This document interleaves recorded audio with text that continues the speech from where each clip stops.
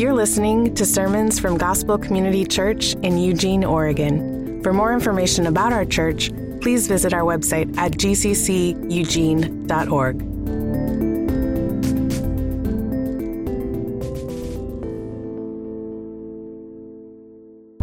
The late minister, Robert Farrar Capone, said the Reformation was a time when people went blind, staggering drunk because they had discovered in the dusty basement of late medievalism a whole cellar full of 1,500-year-old, 200-proof grace. Bottle after bottle of pure distillate scripture that would convince anyone that God saves us single-handedly. The Bible is a message of God's grace from beginning to end, and the Epistle of Romans is one of those letters that makes the gospel of grace explicitly clear. Drinking 200-proof alcohol would wreck you and could even kill you. Drinking from the fountain of grace we read about in Romans will do the same thing. The 200-proof, pure, free, unfiltered gospel of grace that takes you right where you are will put our life of sin and rebellion to death while bringing forth a new man, unbound, unchained, to live a truly free and transformed life under a perfect King. Martin Luther said, "Romans is the chief part of the New Testament and the purest gospel." He said that every Christian should not only know it word for word, by heart, but also that they should occupy themselves with it every day as the bread of the soul. John Calvin stated about Romans, "If we understand this epistle, we have a passage open to us to the understanding of the whole of Scripture." Taste and experience the power of God for salvation for all who believe. The 200-proof strength of the gospel in Romans. Good morning, church family. It's good to be with you guys. It's good to have Cade here as our guest this morning. And we're going to do something that we don't typically do because this isn't something we do on a regular basis. But I'm going to have, I was going to say Cade, come up here. I'm going to have Chris Kyle come on up here for just a minute. So Chris, if you wouldn't mind coming up. Jess, if you wouldn't mind joining him, that would be awesome. This is not like church discipline, so I don't want to make the room heavy. Like, you guys want to see what happens when you sin here? Right here. Start taking my belt off. Sorry, I don't even think that's funny. Maybe it is a little. I think it is. Okay, all right. So, Chris is a lot of things. He is a husband, he is a father, and we've seen him faithful in those things. He's a professor of linguistics at the University of Oregon. Got your PhD from Phoenix Online, the Harvard of Online Education. I'm just kidding. Where did you get your... Georgia State University. Georgia State, okay. You guys have lived all over, but you guys have been plugged into our family now for how many years? 5 years, okay, yeah. This is what we've seen from Chris since he's been plugged in at our church family, and I would say the same thing for Jess, is there's been a faithful consistency to the gospel. A faithful consistency to rest in the gospel, to teach the gospel, but to also live consistent to their new identity that they have in the gospel. And so we've been grateful for them to get to know them, but we've also just been grateful to observe them and have them a part of our church family. We've observed the way that they've loved and served many members of our church family. And so this last week, we had a members meeting, and our members voted in Chris as an elder for Gospel Community Church. And so I want to read the qualifications briefly for what an elder is in Scripture. So it says this in 1 Timothy 3, "The saying is trustworthy. If anyone aspires to the office of overseer, he desires a noble task. Therefore, an overseer must be above reproach, the husband of one wife, sober-minded, self-controlled, respectable, hospitable, able to teach. Not a drunkard, not violent, but gentle, not quarrelsome, but a lover of money. He must manage his own household well, with all dignity, keeping his children submissive. For if someone does not know how to manage his own household, how will he care for God's church? He must not be a recent convert, or he may become puffed up with conceit and fall into the condemnation of the devil. Moreover, he must be well thought of by outsiders, so that he may not fall into disgrace, into a snare of the devil." Our members looked at Chris's life, assessed Chris's life, and voted him and affirmed him in as an elder on February 18th. And so Chris is now officially a pastor of Gospel Community Church. And so we want to celebrate that this morning. If you guys want to give him a round of applause.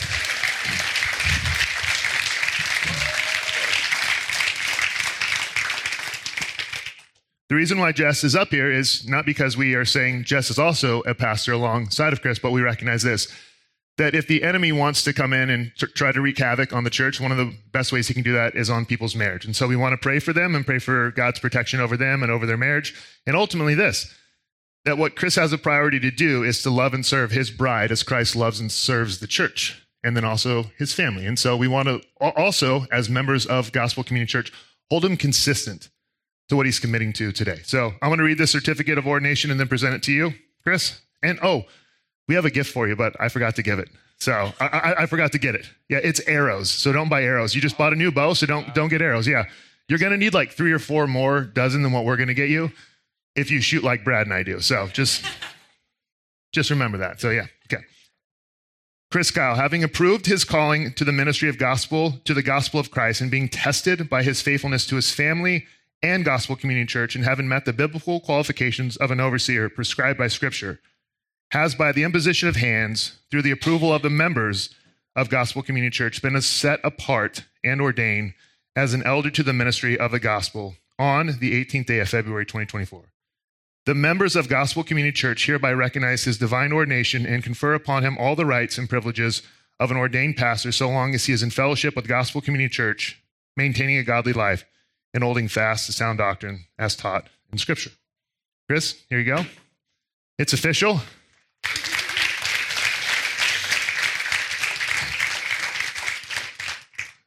Church family, if you're comfortable, do this. Let me explain. Extend a right hand. The right hand is what we did on the February 18th. We placed hands on Chris, ordaining him, recognizing that he's an elder. There's not some sort of magical chi power that comes forward through our hands whenever we lay hands on him. What it is, it's actually affirming and saying we recognize this man to be an elder. We want this man to pastor and lead our church. So by extending your right hand, you're saying the same thing. We recognize this, we affirm this, so we'll pray for you. Father, we thank you so much for Chris and for Jess. We pray for not just for Chris and for Jess, but for Sylvie and Rhea. We pray that Chris would love Jess as a reflection of how you love him and how you love your bride. We pray that he would prioritize his wife and his family. And we pray that there would be I pray it this way, Father, that grace would abound in their home, that you would squash self-righteousness, that you would squash criticism, defensiveness, and anything like that. And I pray there's a deep, abiding rest in who they are in you, Jesus. Give them security, give them protection. We pray that you would guard them and guard their marriage against the enemy. We pray that you would protect him. Father, we pray this, that you would help them to live consistent to who he is in Christ, to love you, Father, and to love his church family well. We pray all this in Jesus' name. Amen. If you would, go ahead and turn to Romans. Epistle of Romans. We are continuing there. Romans chapter 6. Romans chapter 6. We're going to be in verses 15 through 23 today. And this is what I want you to walk away remembering. If you remember anything today, remember this. We are free to truly live. We are free to truly live. We were looking at last week, Romans 6, the verses prior to this in verses 1 through 14. And we noticed that you are either a slave of sin or a slave of Christ. You are either in sin or in Christ. You either have the master of sin or you have the master of Christ. And so we're going to continue to look at that today, but I want us to see this, that we are free to truly live. I think in a lot of ways, we've been sold a bill of goods and a bogus view of what freedom is. And when we think through freedom, oftentimes in the U.S., what we think about is autonomy. I am free to live completely how I want, do whatever I want to do, and here's what I need you to do. I need you to get behind it and not just tolerate it, but celebrate it. This is my lifestyle. This is what I've chosen. This is how I want to live. I'm free to live this way. It's my right. I'm free to speak this way. I'm free to do whatever it is, and you just need to not tolerate it. We also need to celebrate it. Freedom, as we look to what Scripture has to say about it, paints a whole different picture. You see, we're not just freed from something, we're actually freed to someone and for something. That's why Paul says this in Galatians 5, which if there was a verse that I would just say, this is consistent to what I'm going to teach today, it's this. 5:13 says this, for you were called to freedom, brothers. Listen, only do not use your freedom as an opportunity for the flesh, in other words for sin, but through love serve one another. You're set free, but what are you set free from? Well, you're set free from a lifestyle of sin. Who are you free to? You're free to God. What are you free for? To live a new life consistent to who you are in Christ. As we look at this book, we can even understand this is not a how-to book. The Bible, sadly, I think many people have reduced it down to a set of rules or some sort of life manual. That's not what it is. It's this book of radical captivity, but also radical rescuing. In other words, mankind, because of our sin and our sin against God, is held in captivity by sin. Unable to rescue ourselves, God writes himself into the story as the rescuer himself in Jesus Christ to provide the rescue that we need that we can't do ourselves. The story is, the Bible's telling that story. It's highlighting that, ultimately for the glory of God. And so we're going to look at that this morning, that we are free to live and truly live. Let's pray. Father, we thank you again for the Kyles.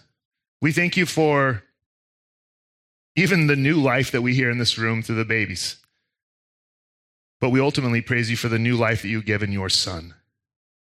Speak to us this morning, Father, where our lives are lived in rebellion against you. Soften them, please. Let us know this, that the good God who sent his Son to rescue us is also the good God who's given good commands on how life will be best lived.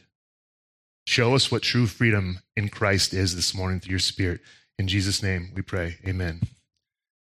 By no means do I want to highlight my sin and have you think it's awesome in some sort of way, even as Paul is going to say in this passage. What sort of fruit did I get from the lifestyle I used to live? None, other than what I'm ashamed of. But I'll say this, that I used to be in the importer-exporter business. I'll just say that. And I made several trips to Tijuana to transport stuff back across the border into the U.S. You can read between the lines, hopefully. Sharp group of people. So I went down there multiple times, and the first time brought everything back across, made it free.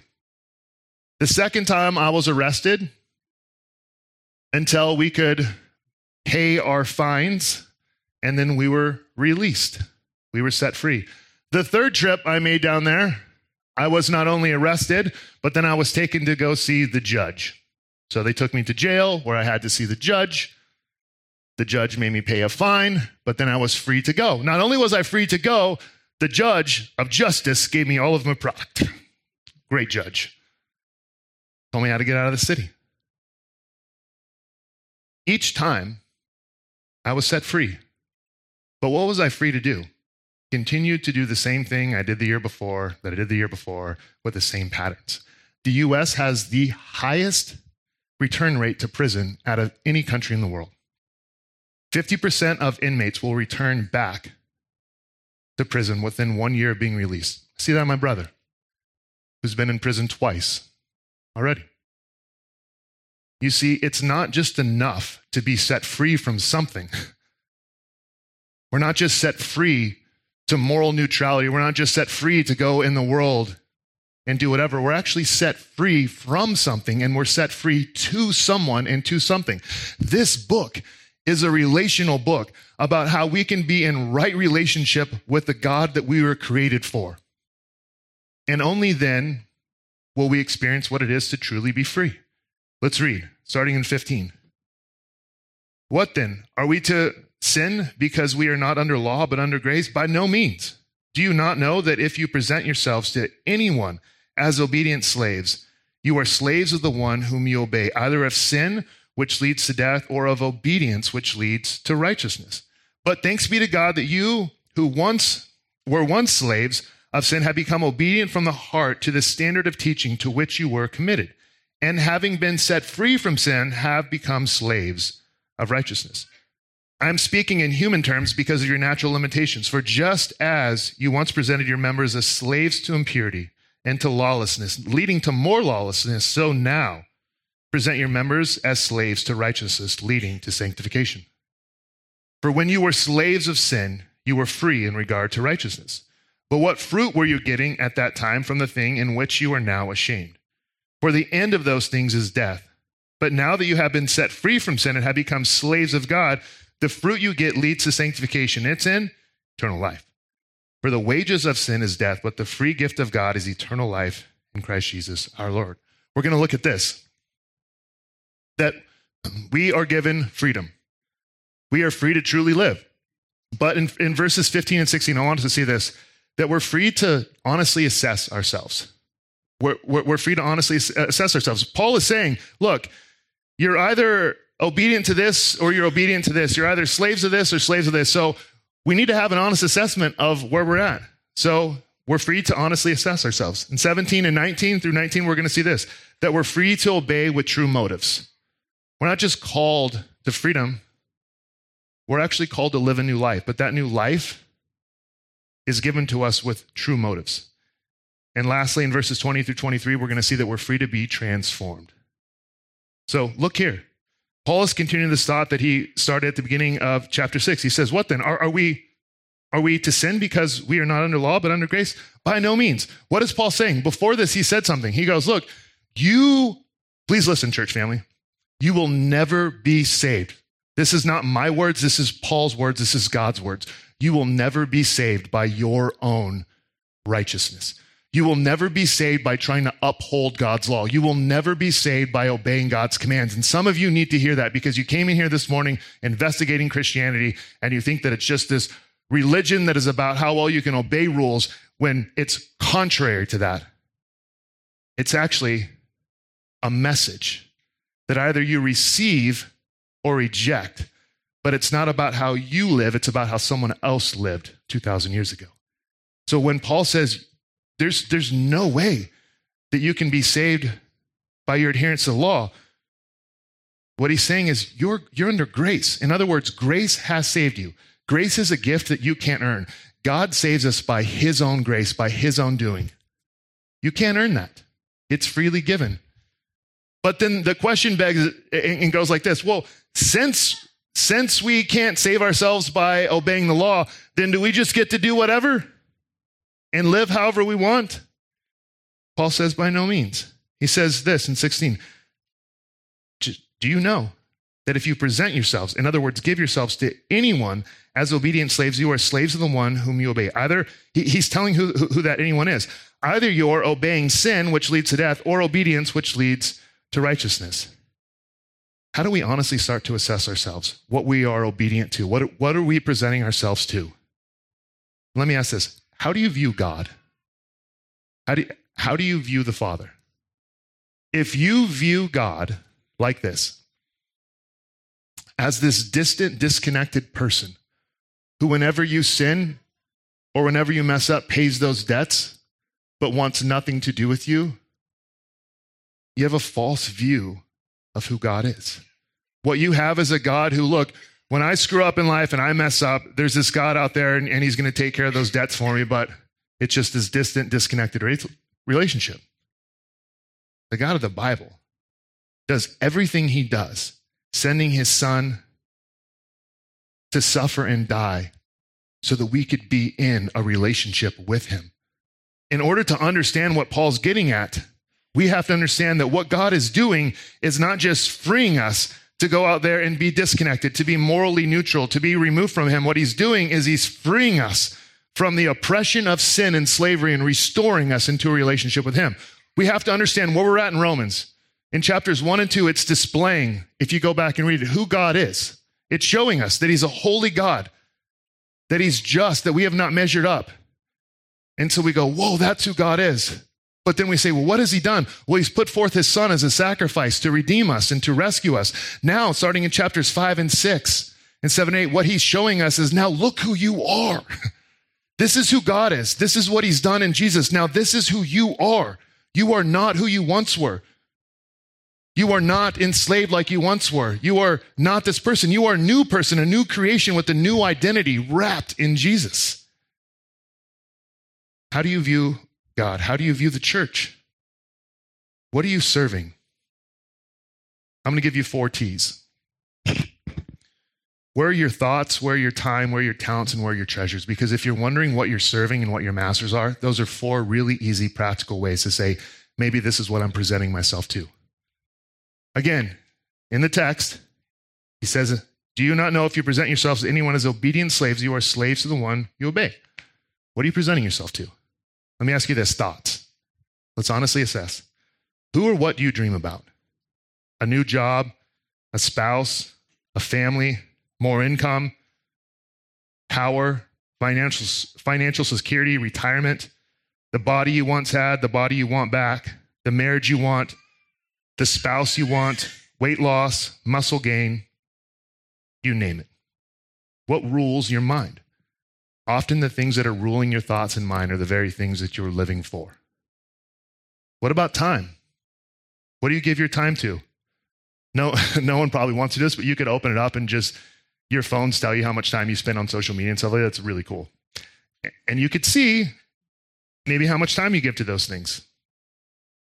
But here's what else we give our time to: our hobbies, our work, our overworking, our TV shows, to our family and children. There's this article written on the Gospel Coalition. And a woman said, I listened to a preacher talk about how a room full of people were just longing for power and affluence and all these things. And she realized that's not what I struggle with as a mom. She said this: it came to me this Sunday while sitting behind a family with 6 or 7 kids and listening to the pastor talk about the things we sacrifice to God's agenda. He was talking about how the disciples had ambition for the wrong things, power and an earthly kingdom. He went on to apply that faulty expectation to misplaced ambitions in our lives: wealth, power, and fame. He clarified that these things are not inherently, incurably wrong, and some devoted Christians do indeed gain wealth, power, and fame, but he spoke of the lust for them, the chasing after them, the have to have them, the sum total of my being, the problem. He quoted David Powlison, good gifts, bad gods, true, powerful, and convincing words, he said.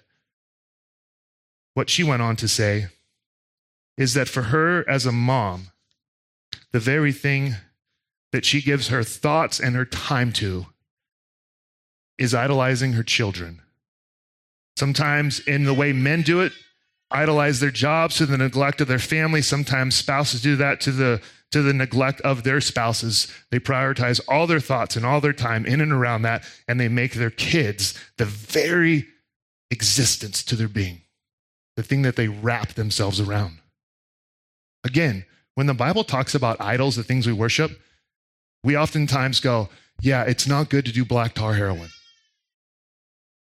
But what the Bible's oftentimes talking about is the very good things that God created that then we take and we make God things. We make them our everything. They give us our worth, our purpose, and our existence. She went on to say that what I live for, what my thoughts and time are given to, is I want my kids' approval. I want to know that I'm in good terms with them. I want them to adore me as a mother and think that what I'm doing is special for them. That's what her time and her thoughts were given to. What are our talents given to? What do we give our talents to? When I say talents, I'm speaking of the natural and spiritual gifts God has given us. Some people are naturally talented with many things, but instead of seeing those things as kingdom talents, they become wasted talents. Let me ask you this. Has God given you maybe a wealth of biblical knowledge that almost no one benefits from? What do you do with the spiritual gifts God gives you? How are they being used to love and serve and build up your church family, which is the whole purpose behind them for the glory of God? What do you use your talents on? What are you serving? Treasures. If you want to know what someone worships, have them open their checkbook. I know no one has checkbooks anymore, so that's irrelevant. Open up your bank app. Pull it up. What you'll notice is this. There's people that are worshiping their comfort. There's people that are worshiping their body image. If you're spending more money at Miss Mears or Mr. Mears, if you're in debt and can't give to your local church family, but you can still go on vacations, buy supplements, and do every other thing, I'm just challenging. Be challenged, please. Where are your treasures? Anytime money gets brought up in church, people get funny. Money makes people funny. I get it. But typically people go, I'm really glad you guys are doing what you're doing on a Sunday. Like that there's people here preaching the word, doing all this. I don't want to give to it. I'm thankful you guys are here. Our treasures oftentimes show where our heart is. So let me ask this. Based upon Paul's question here, or his statement, do you not know in verse 16 that if you present yourselves to anyone as obedient slaves, you are slaves to the one whom you obey, either of sin, which leads to death, or of obedience, which leads to righteousness? If you honestly assess yourself, where is your thoughts, your time, your talents, and your treasures being given to?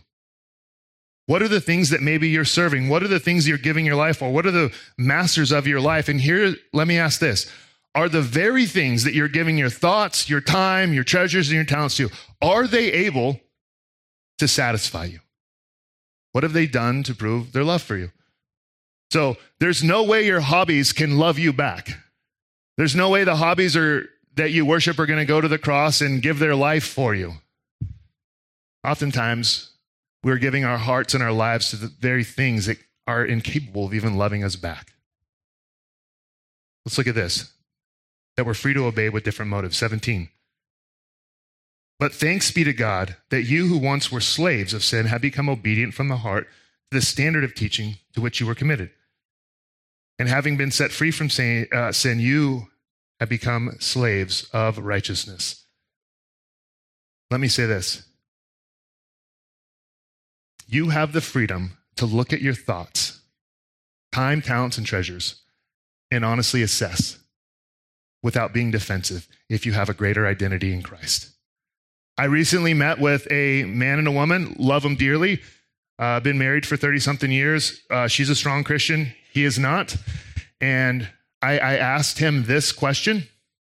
I said, are there areas in your life where you have shortcomings or where you need forgiveness? And he said, no. The Christian woman said, in 30-something years of marriage, I've never heard the words, I'm sorry.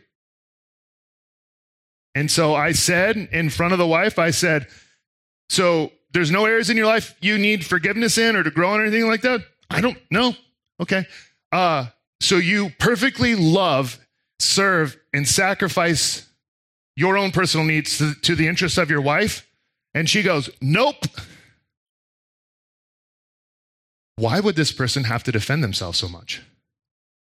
Because either you have a righteousness that's given to you from Christ that you rest in and say, listen, the message of Christianity is not for the little engine that could. If you've been around, you've heard me say this, for the train wrecks who admit that they absolutely can't. Absolute train wrecks that go, I cannot save myself. Now, if you need to prove yourself righteous to everyone around you, you will be very defensive. But if you understand that you have righteousness that comes to you from outside of you that's been given to you as a free gift of God's grace, then you have freedom to look at these things and say, yeah, I'm selfish with my time, with my thoughts, with my treasures, and with my talents. But I know who wasn't. Christ lived and walked this earth, fully devoting every thought to God, taking every thought captive. He gave his time in perfection. Talents, treasures, all given for God. And then here's what he did. He died on the cross as a thoughtless, selfish, self-consumed, egotistical, arrogant sinner. Because he took all the things that we are and made them his. But then he took all that he is and made them ours. So in God's eyes, you are thoughtful. In God's eyes, you are a good steward of your time. In God's eyes, you are a good steward of your talent and your treasures, not because you are, but because Christ was, and he made those things yours. Now, here's what this does. If you understand that, that's called the gospel. That's the good news, that we don't look at what we do in our own efforts. We look at what Christ did. We proclaim that. Now, if you look at that and understand that, then we can become obedient from the heart, because now for the first time, and maybe the first time ever, for some of you that have been following Jesus for a long time, you recognize and understand this. My obedience is not about me controlling God to love me and accept me. God loves me and he accepts me based upon what Christ has done for me. Therefore, my obedience now has nothing to do with that. I have true obedience. I am free to obey God. I am free to truly live, not because I'm going to merit God's love. I already have it. And so when he says that thanks be to God, he doesn't say, but thanks be to your efforts or your own righteousness. He says, but thanks be to God that you who once were slaves have become obedient from the heart to the standard of teaching, which means this. You are free to obey with true motives for the first time. When you grasp all that Paul is saying, that you're no longer a slave of sin, that you're no longer controlled by this master, for the first time in your life, you can be free to obey God's commands that he lays out, because you recognize that God's not going to love you based upon how well you obey his commands. Imagine two runners that line up to race. And what they're racing for is this. the winner is going to get the grand prize. He's going to get a mansion, he's going to get wealth, and he's going to get all sorts of security. So they line up to race. They've been training like crazy. There's just one difference. Someone came to the one runner and said, hey, no matter what, at the end of the race, I'm going to give you all the security, all the inheritance and everything like that. All you have to do is run. You see a motive switches. Both are still going to run the race, but who runs with a ton of freedom? The one who realizes that everything is hinging upon how well he runs and upon how well he races, and if he doesn't do it right and do it perfectly, then he's not going to get the ultimate award. Or the person that says, I already have it. I can't change that I have God's love. I can't change that I am righteous in Christ. I'm just free to run because I rest in the one who ran the race perfectly on my behalf.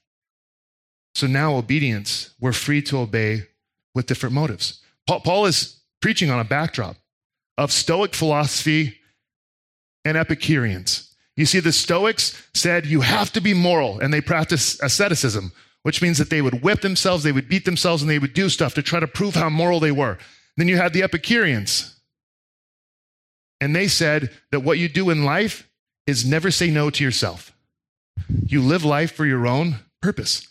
We're actually free to obey from true motives. We're free to say yes to God's righteous commands that he lays out in the teaching. Not so that our obedience to those things will get us God's love. We're free to say yes to God's commands because we understand that his commands are good and they're going to lead to a joyful lifestyle. But we're also free to say no. We're free to say no with the right motives too. Some of you guys need to practice this week saying yes with the right motives. That I've been trying so hard and I'm exhausted to merit God's love. And some of you need to practice saying no. What do I mean by no? Exercise your freedom to say no. If your drinking leads to your pornography addiction, say no to drinking for a season. If your drinking leads to your use of cannabis that then leads to your pornography addiction, stop drinking for a season. If you're on the other end of the spectrum and you are the mom who idolizes your family, maybe leave the kids at home with dad if that's an option for you for some time. You see, we have this freedom to say yes, to say no. Yes to God's good commands, no to the things that will destroy our life. We also have this freedom. Look here at verse 20. For when you were slaves of sin, you were free in regard to righteousness. But what fruit were you getting at that time from the things of which you are now ashamed? For the end of those things is death. But now that you have been set free from sin and have become slaves of God, the fruit you get leads to sanctification, and its end, eternal life. For the wages of sin is death, but the free gift of God is eternal life in Christ Jesus our Lord. You have the freedom. So you've been set free from your sin. It's no longer your master. It's no longer a cruel master, but you've been set free to something, to God. And you've been set free to be able to live with true motives from a true heart. We can actually truly live. You're going to have to be okay with God coming in your life and messing some things up, though. Look at this quote by C.S. Lewis from Mere Christianity. Imagine yourself as a living house. God comes in to rebuild that house. At first, perhaps, you can understand what he's doing. He is getting the drains right and stopping the leaks in the roof and so on.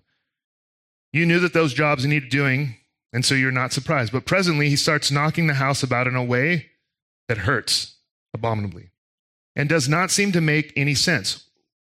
What on earth is he up to? The explanation is that he is building a quite different house from the one you thought of. Throwing out a new wing here, putting on an extra floor there, running up towers, making courtyards. You thought you were being made into a decent little cottage, but he is building a palace. He intends to come in and live in it himself. When the scripture talks about sanctification,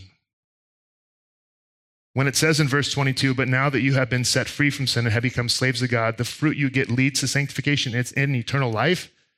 Paul is not saying that the more that you look like Christ and grow into Christ, you're going to get eternal life. Read the next verse. For the wages of sin is death, but the free gift of God is eternal life in Christ Jesus our Lord. It's a free gift. What Paul is saying is this. When Christ comes into your life, he gives you a new jersey. He puts you on a new team.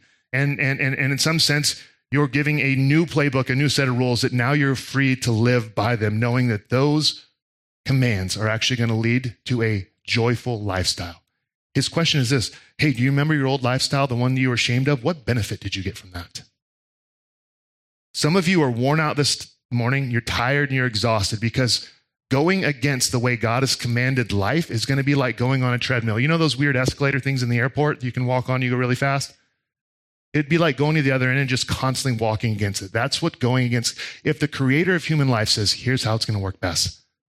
And here's the thing. I've taken care of the fact that whether you want to be right with me is not even based upon you. It's based upon what my son's done in your place. But now you're free to live and truly live with me and for me. And the commands that I give are actually going to live to a full life, to joy, to peace. But living on a treadmill is not. You know what sin is like? It's like drinking salt water. The more that you drink, the more you need. And Christ comes in and says, I'm the well that never runs dry. Only I can satisfy and quench your thirst. I don't know about you, but I hear all this and go, man, I still struggle with sin. And I would say, yeah, your pastor deeply struggles with sin. Here's the difference. There's a struggle. Let us struggle and struggle well. Paul's going to get into that as we look at Romans 7. But let me say this in ending. Some of you are tired and exhausted of the things that you're currently ashamed of, that you're hiding. Whatever your addictions are, whatever those things are, I need you to hear this. The gospel is the good news, which means this, that God is going to take you right where you are. He's not saying clean yourself up, make yourself better, anything like that. It says, take you right where you are. But here's the thing. The gospel is transformative. There's this awful Super Bowl commercial, I'm sure you guys are familiar with it, of Jesus washing people's feet. Here's my big problem with it. Christ takes us where we are, but he doesn't leave us there because he loves us too much to leave us where we're at. He comes in our life and he rebuilds things and he tears things down and he builds things up because he knows how life is going to be best lived and lived joyfully. As Kate said earlier, he's fulfilled the commands that he's given so that we can now obey them with a true motive. We're free to truly live. Let's pray. Jesus, thank you for the freedom, true freedom to live. Thank you for your commands that instruct us how to live life, but thank you for fulfilling them because we never could. In Jesus' name we pray, amen.